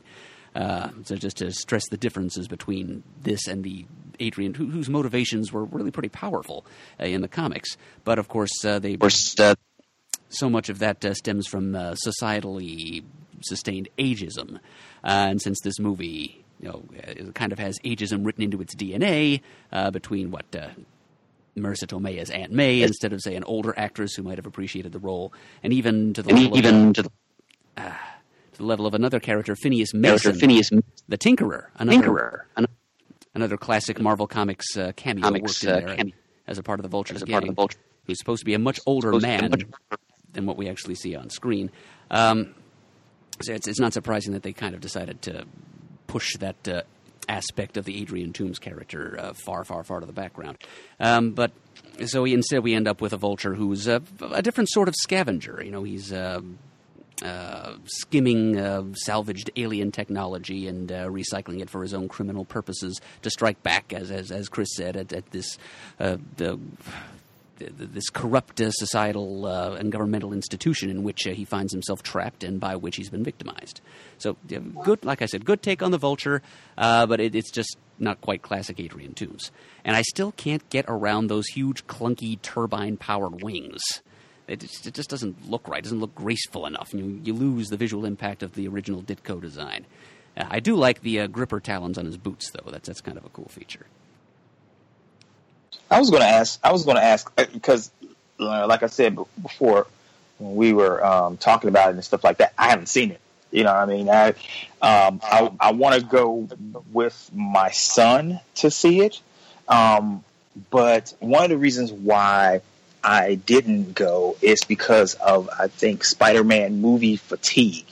And what I mean by that is that it's just been, I feel like it's been rebooted so much. And the reason why I think that I enjoyed him in Civil War was because you didn't need to kind of, the way he was introduced and the way he was used, you didn't have to, it didn't feel like I was watching a whole new reboot again. So I didn't, when the movie came out, I just didn't go out and immediately go see it. You know what I mean? So I was going to ask you guys, do you guys feel any of that? Did you feel any of that sitting there, or did you guys, how does that work? Like, did you guys feel any kind of fatigue going in there from so many reboots and so many starts? Did it cloud anything for you going in that this to kind of like did it hurt you going in at the beginning of this movie at all, and then something you have to sit there and get used to be able to enjoy the actual movie? You kind of follow what I'm saying, what I'm asking? Yep. Yeah. Actually, if I could, it's interesting how the character was portrayed differently in Civil War versus here. I thought he was stronger in Civil War, that little bit we saw, as opposed to having his own movie. And maybe having 6 writers, it was hard to kind of get a good feel of it. But I will say, I've only seen the Amazing Spider-Man. I didn't see the Amazing Spider-Man 2. You don't have to. But, well, that's why I'm at. And I only saw that once. But as I was sitting watching this movie, it made me realize how much I missed Raimi's first 2 movies. In fact, I went out and bought the limited edition on Blu-ray that they just came out with all 3. Because there was just... It felt, like I said before, it looked like Spider-Man. It didn't often feel like Spider-Man. And I remember the first time I saw Raimi's Spider-Man, it took me back to the very first time I got Amazing Spider-Man number 251 in the mail. And I remember my mom got that to help me to read. I remember getting that and being so blown away with the issue. I couldn't quite read it, but I could look at the pictures, and I just fell in love with it. And that's kind of what Raimi's movie made me feel. And I didn't feel anything similar to that when I saw it. And that's not to say that's not a good movie, but it didn't give me the same type of feeling. And for me, I wouldn't say it had reboot fatigue, because I really didn't get into the Andrew Garfield version just because it looked more based on the Ultimate Spider-Man, but it was definitely a factor. It definitely felt different. Yeah, that's kind of like when he was in Civil War. I didn't feel that so much because it wasn't his own movie, and to just see him there beside the rest of the Avengers was actually really, really cool. That was worth him being in the movie. But then when they were saying that it was going to actually be another Spider-Man movie, I was kind of like, I don't need to go out and see it right now. Like I didn't have that immediate like I need to go see that movie right now because I felt like I've been there and I've done that before. You know what I'm saying? It's kind of hard to explain.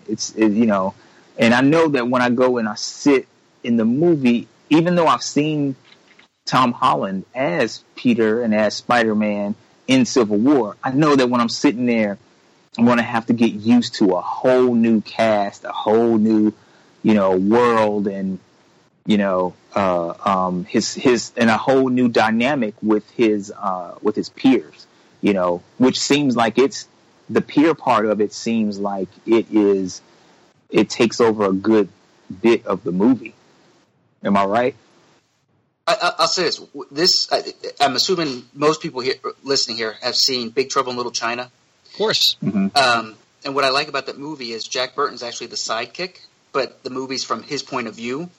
Right. And because of Peter's relationship with Tony, who's only in for like a very little bit of time, I felt as though it was similar to that, where you're really watching the movie of a sidekick from his point of view. And part of that, I think, is the suit. The suit looks good, but I realized it didn't feel like Spider-Man to me until he went back to his homemade suit, because then it's just him and his own web shooters and his costume he put together. I thought there was too much, almost like a Batman Beyond type of thing, where he was relying too much on the suit to do everything, and I understand that was part of the story. But it annoyed me very early on as I did. There's just too much in this suit. I like just to essentially be Peter, and everything is because of who he is, not because of all these other bells and whistles he got. I mean, Matt has a good point, but to piggyback on it, the purpose of the story, I think, is to get him to that point where he is really operating on his own, hence why he didn't choose to join the Avengers at the end. Having said that, I think all of this is also a consequence of the fact that this Spider-Man has very much been embedded in this Marvel Cinematic Universe, which is why they have not shown us his origin, because they assume, I think, that everybody knows his origin, and he kind of mentioned it just in a ambiguous way to Ned at one point when they're walking on the street, like what May has gone through and all that, and yes, I was bitten by a spider. So I don't mind that it didn't go into that again, but I agree. I would like to see more and more of him, because Peter Parker is also a scientific genius as well. He's just very young, but see him moving more and more to being on his own. I think the latter part of the movie basically has set that up. And the fact they show him in school, like working as web shooter, like underneath the lab table surreptitiously and so forth. So I think there's room for that to happen. I agree, though, if they continue to have him like always doing what Tony Stark wants, that is not Spider-Man at all. That's not the essence of the character. But I'm confident they're gonna keep going the direction I think the latter part of that movie established. Well, I did want to say one of the things. I'm glad they didn't do an origin.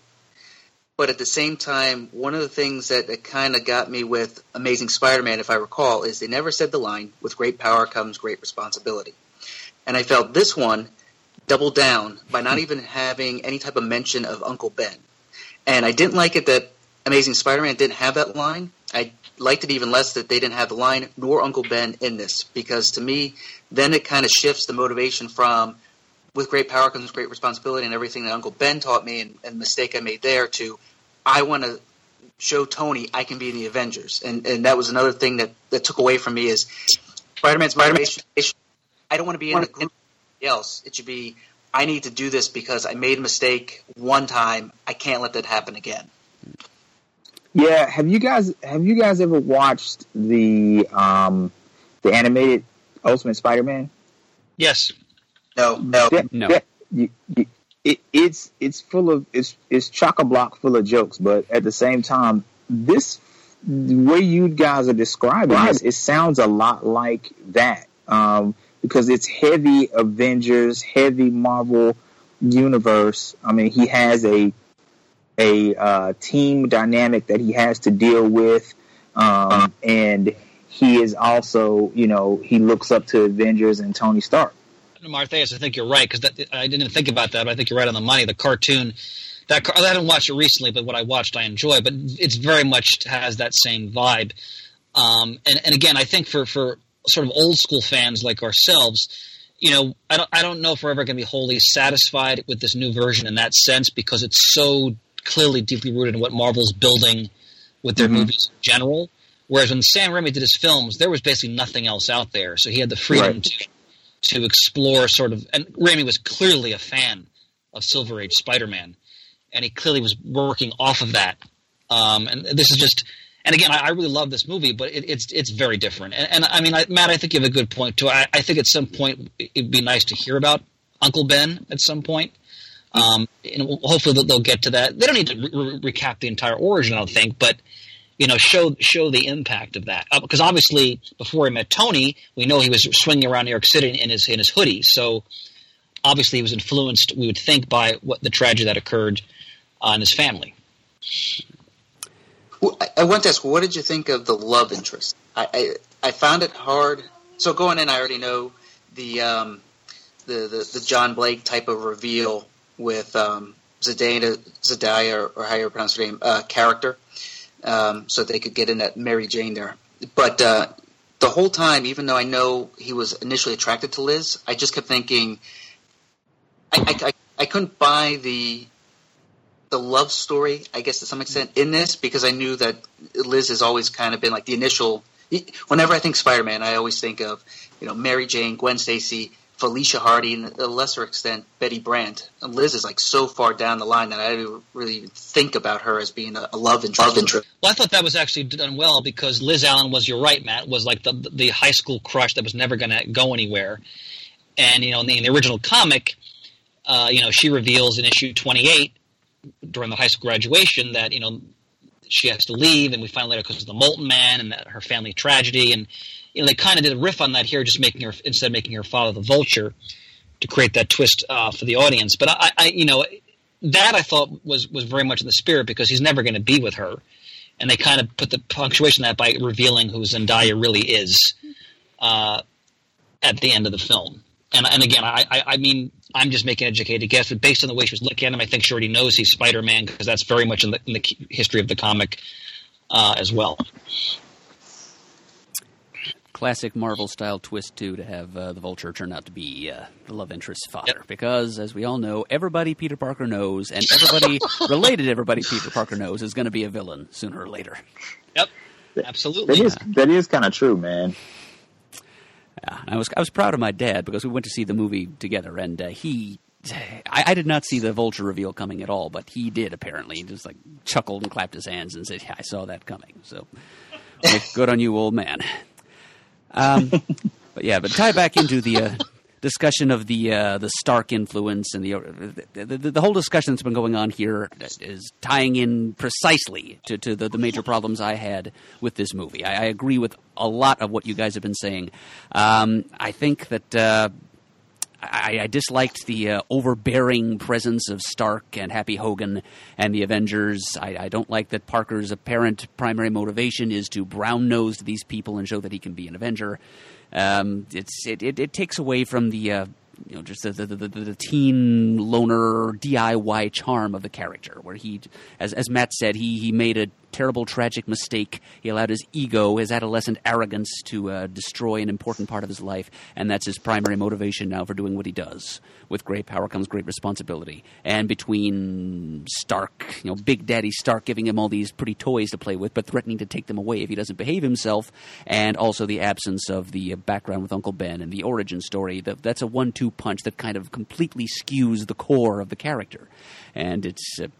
And his classical, and then there is no more classical motivation for a superhero in all of comics. The classical motivation that makes him who he is and drives him to do what he does for the past 50 years. So yeah, I completely agree. He's always been kind of a gimmick-oriented character, but it's always been gimmicks that he created himself for his own purposes, directly related to the tragic death of Uncle Ben. Instead, we've just got Big Daddy Stark showing up and giving him all these cool toys, which are taking things a little bit too far. I mean, when Peter started having conversations with Suit Lady, voiced by Jennifer Connelly, I all but tapped out on the movie altogether. That's just taking things a bridge too far. But yeah, and I agree with you, Matt, that when he got back into his hoodie and his homemade mechanical web shooters that he made himself, using, as Chris pointed out, his own native scientific genius instead of relying on handouts from Stark, that, I agree, is when it started feeling more like Spider-Man. And I kind of begin to think that this whole business of his association, his internship under Stark, should maybe have been kept for a second movie. And while this seems to have been an unpopular sentiment among critics and press in general, maybe this first movie should have addressed his early days as a crime fighter before Stark entered the picture. Maybe it should have, to some degree, dealt with that origin story. Or at the very least, this movie should have touched on it for like a 2-minute recap to tell us very quickly how he became Peter Parker, what happened to Uncle Ben. Yeah, I agree with you, Matt, that this movie lost a whole lot of points because it didn't incorporate all of that stuff. I will say, when I came out of there, I realized this felt more like part of like the latter. The whole movie felt kind of like the latter part of a first movie in a trilogy, or more so a second part of a trilogy. Yes. That there was some of the earlier days of, not necessarily the whole origin, but some earlier day stuff to really get a handle on who this Peter Parker is, as Spider-Man is, that they kind of touched on in Civil War before you could get to where we became. Because I felt there was so much backstory that we don't know, and I'm not saying about the origin because we know that, but there was so much like back stuff to really get an idea of what was his motivation before Tony came and approached him. And I know it was to, that essentially help the little guy type of thing, but I don't think you felt that in this movie as much as the little bit you felt in Civil War. Yeah. I mean, the only thing I have is, like I said again, is Civil War to go by, and he did touch on it in Civil War. It's funny. It's like we were sitting there watching the movie, and he was saying something about, when you have powers and then the bad things happen, and then me and my friend goes, with great power comes great responsibility, and he goes, yeah, but you don't do anything about it. With great power comes great responsibility. He never said it. You know what I'm saying? So we were kind of like, okay, we get it. This is a different dude. You know what I'm saying? But we understood where he was coming from. With all of his all of that. I was wondering myself, were they gonna? You guys answered it. Were they gonna actually go back and say anything about Uncle Ben or anything like that? Because in the previews, that's one of the things I was wondering. In the previews, they never showed anything about Uncle Ben. They showed Marissa Tomei a couple times, showed a lot of Stark, but nothing about Uncle Ben. And that is kind of, I will say, that is kind of a, not even in flashback, if to not show him, that is a big letdown and changes the character considerably when the main male figure is clearly an established, successful guy who he's actually looking up to. It does change the dynamic of the character quite a bit. I never thought about that. Well, from my understanding, I guess Civil War picks him up about 6 months into his Spidey career, and then this basically takes place like 2 months after that, after the Civil War time. So it's about 8 months. And I'm not saying that there should have been grieving during that time, but it felt as though when we jumped into Aunt May, and like her story, like it didn't really seem like she was still grieving at any point. It seemed like she had no type of loss aside from everything that's going on with May. You got no type of indication of anything bad, even though we know it.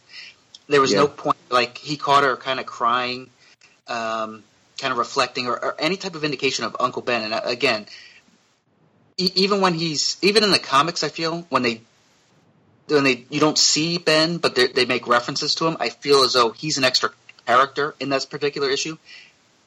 So not even kind of referencing him at all felt like a huge hole in the movie that made it difficult for me to say this is a Spider-Man movie. Well, that's one of the things that I think that the reason why, like the old rule that when you die in comics, you always are going to come back is not necessarily true with Uncle Ben, is because Uncle Ben, the prospect or the idea of Uncle Ben adds so much weight to the character. Like he's a joke. I won't say jovial, but he makes jokes a lot, and he's a spider and he's a kid. So he makes light, or tries to make light of a lot of situations, but the Uncle Ben situation is something he can't make light of. So when you bring that dynamic into it, it heavies it weights the character. You know what I'm saying? It weights the story down a lot. You know what I mean? And to take that away is kind of taking the weight from the character, the gravity from the character. You know what I'm saying? Yeah, that is kind of a shame, though. That is kind of a shame they didn't put that in there. To say, if you think about it, Uncle Ben and the Waynes are essentially three characters that you can't really bring back, because if you bring them back and kind of keep them here as like, hey, they've been revived, you completely alter who Batman and Spider-Man are, because that's essentially both their motivations to be who they are. So even though he died, and that was something that drove Peter, you can kind of bring her back, and he can still continue on as Spider-Man because of the Uncle Ben angle. If you bring Uncle Ben back, I'm sure they could write something that could make him continue on with his motivation. But the huge thing that was there that made him who he is essentially gone now. All right. Anything else in the movie, guys? Or are you still? Oh, I'm sorry. Go ahead. Well, we're going to have to give our frickin' Swear ratings, of course. My basic feeling is that it was an enjoyable enough movie, but if this is a homecoming for Spider-Man, he's coming home to a shared universe where he's a second-class citizen and is portrayed as a whiny, too eager-to-please little kid. And he deserves better than to be portrayed as the little tag-along cousin of the Avengers and the lapdog of Tony Stark. So, those are kind of critical issues for me. I give it 2.5 frickin' Swears. I hate putting this up against Raimi's Spider-Man and Spider-Man 2 and half of Spider-Man 3. And those I consider close to 5s. But I would say 3. 3 I feel confident in. Any more than that, I need a little conversation to do 3.5. But 3 I feel pretty confident in. All right. I definitely enjoyed the movie more than I think my fellows here did. Although I agree with a lot of your points, I think the essence of the character was there, and I think let's see what they do with the next film.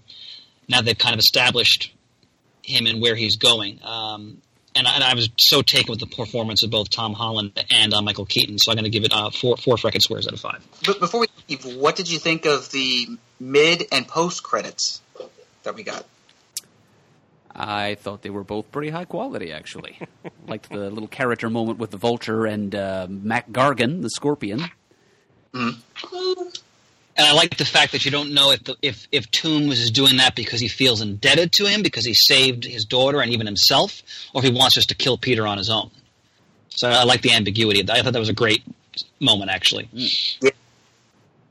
I actually think Michael, maybe it's because of Michael Keaton, that aside from Loki, he's probably one of the better Marvel Studios villain that we've seen so far. Some of the other ones I feel as though like in Thor 2, I didn't really think was it Malakoff, that you didn't really get to know that character enough to really be invested in it. A little bit with the Red Skull, but Ronan is another good example. Were solid villains. Well, and also the second teaser, we should have mentioned earlier, the phenomenal Captain America educational shorts throughout the movie, which were just pitch perfect. And then using that as basically to make fun of the movie-going audience at the end, I thought was a masterstroke. And when I saw the movie with my wife, she just burst out laughing at that second teaser scene. And Chris Evans, who I often don't think is the credit, like he's a really good actor, and I think he has great range, and that was extremely well done. I read that the DVD Blu-ray will have more of those PSAs. Perfect. All right. Well, then we're going to wrap it up.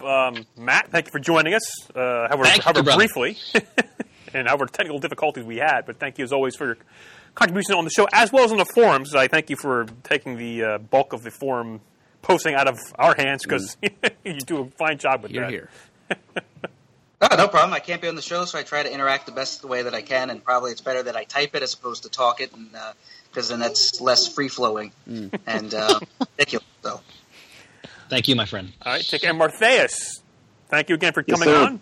Yes. Looking forward to Thanks, Shinobi, man. Ninja Princess. And are you going to any of the conventions this year at all, Martheus, or are you done for the year? Man, I'll probably be at one other convention. I'm going to Memphis Comic Expo with a lot of other creators. But other than that, I'm going to be pretty much MIA from the comic scene. I mean, from the con scene this season. It's just tough for me to get out right now. Okay. Yeah. Understood. All right, guys. Have a good night then. Hey, take it easy. All right. Take it easy, guys. Bye, guys. All right. I was actually kind of hoping for one of these. Well, yay! We have one. And what would an episode be without a segment of Muddle the Murd? Shorter. That's true. It's true. All right, so once again, this, we are playing for, well, not we, our submitter, who is, it's Greg Dennehy. Oh, the original G-Man. Greg, you were playing for not one, not two, but three things. You were playing for, first, a print of The Private Eye, signed and numbered by Marcos Martin. And then contributions from Heroes Con from our friend Wayne Musso, a Heroes Con print of Telos by Mike Waringo, Casey Jones, and Rico Renzi, as well as from the Inkwell Awards, 11x17 full bleed color prints depicting Merle Dixon, drawn by Michael Golden. All right, so if you muddle the Murd, those three things could be yours.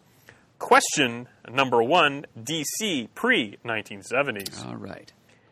In Teen Titans number 4, Speedy joins the team when he helps him solve a missing persons case at what event? At what event? The Summer Olympics. Could you be a little more specific, or should we take the answer? Because he gives a specific year and city. Oh, brother. But you did say... But it was the Olympics? It was. I rule that he should get it. Okay. You want to guess anyway, then? I'm going to try. Hold on a second here. Let's see, 92, 72, 68, 64, 1964. Where? Because you're right. Because you're right, but... I don't know. Los Angeles. Oh, my God, no. Tokyo. Pacific Coast, anyway. Sure, we'll go with that. All right. If you make sleep better at night. Question 2. I got the year right. All right. Marvel up with myself 1970s. In the 70s, Marvel published a black and white Planet of the Apes comic featuring a recurring storyline called Terror on the Planet of the Apes. The series involved human and chimp friends on the run after being framed for murder. In issue 4 of the series from January 1975, they meet a Davy Crockett-type ape who would go on to remain allies with them for the remainder of the comic's run. What was his name? I'm throwing this. Chris is now racking his own brain, so he can be my backstop here. I was just reading. I'm into the Godzilla series that Marvel put out in the late 70s, which was written by Doug Monk, as was the Planet of the Apes magazine. So I'm pretty sure this character was mentioned in the letter column of one of the issues that I've read, but I'm not coming up with a name for him. What am I going to call him? David Bonobo. Chris? I don't recall. I mean, I'll take a stab at it and say Quintus. Gunpowder Julius. Gunpowder. We were nowhere by the way, nearby. IDW is releasing that whole saga in a hardcover. Yep. I'm looking forward to it. Should be out in the not too distant future. Yep. Now, I'm going to do a little bit of just editorializing here because many times on these Marvel Merds, unlike this one, it's like first question, second question, boom, you're down. Third question, here's a softball for you. And it's like, guys, come on. It happens again here. Question 3. Oh, is this right over the middle of the plate? Independent, post-2000. Well, I think it is. In Brian K. Vaughan's saga, the story's protagonists are being pursued by several individuals throughout the course of the book, one of whom is a bounty hunter named the Will. Accompanying the will is an animal companion that he uses as a truth detector. What is this animal's name? Lying cat. Exactly, right. I mean, I don't know. Guys, come on. You need a tougher third question. I mean, so anyway, you were not muddled regardless of the first question's veracity. I think they're just taking pity on me. But there are valuable prizes in our showroom available to get.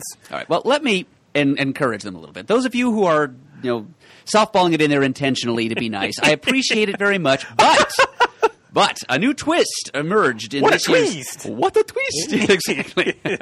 At this year's C2E2 Con, listener Kurt Schmidt was kind enough to hand me a sizable cash subsidy, That's effectively correct. underwriting my next several muddles. So I'm not going to be paying out of my own pocket to mail you your prizes if you do successfully muddle me the next several times. I've got actually the envelope of muddle money, so labeled, is actually out in my car right now to take it with me to the shore in case I get muddled remotely at some point in the future, so I can mail stuff from Stone Harbor. So you don't need to feel too bad for me, because thanks to a grant from the Kurt Schmidt Foundation, you don't need to consider me a charity case here, folks. I don't mind mailing you your prizes, so really bear down and send some tough questions. But wait, there's more. There's a bonus question. A bonus! Thank you, Greg. What do the Whizzer, Spitfire, She-Hulk, and Spider-Woman all have in common? They all got their powers from blood transfusions. Aside from never having been in Panch's kitchen, they all gained their powers as a result of receiving blood transfusions. The Wizard got his powers from mongoose blood. Oh, stop it now. You're just running a victory lap here. We don't It's need one of the that. sillier origins in the Golden Age, and that's saying something. All right. Well, now... Thank you for that, though, Greg. Yes. Now, I believe now, to echo Chris, we have shot our bolt. Am I correct there, Chris? We have indeed. Yeah. All right. So once again, that was another Hoot and a Half episode. Again, all over the place. Hopefully, I cut down on the echoes so you don't hear too many echoing, because we had some technical difficulties during the broadcast. What can one do? What can one do? So once again, this episode is brought to you by Zia Comics. Check out their website at ziacomics.com. Their podcast at talknerdypodcast.com. And subscribe to their YouTube channel at Zia Comics. Are you ready there, Mr. Adam? You bet I am. If you'd like to send us an email, our address is comicgeekspeak@gmail.com. If you'd like to leave a voicemail, you can call 267-702-6642. You can like us on Facebook. You can follow us on Twitter. Our handle is @comicgeekspeak. You can stop by our forum site at thecomicforums.vanillaforums.com, as mentioned by our producer Pants several times this episode. But can contribute to the lovely community of fans and listeners we've got going on there. Have some discussions with your fellow listeners and leave feedback on this and many other episodes there. We'd like to give special thanks to those listeners of ours who have donated financially to the show in the past. Really appreciate it. Couldn't continue to do the show without you. And as always, we are uniting the world's mightiest heroes, one listener at a time.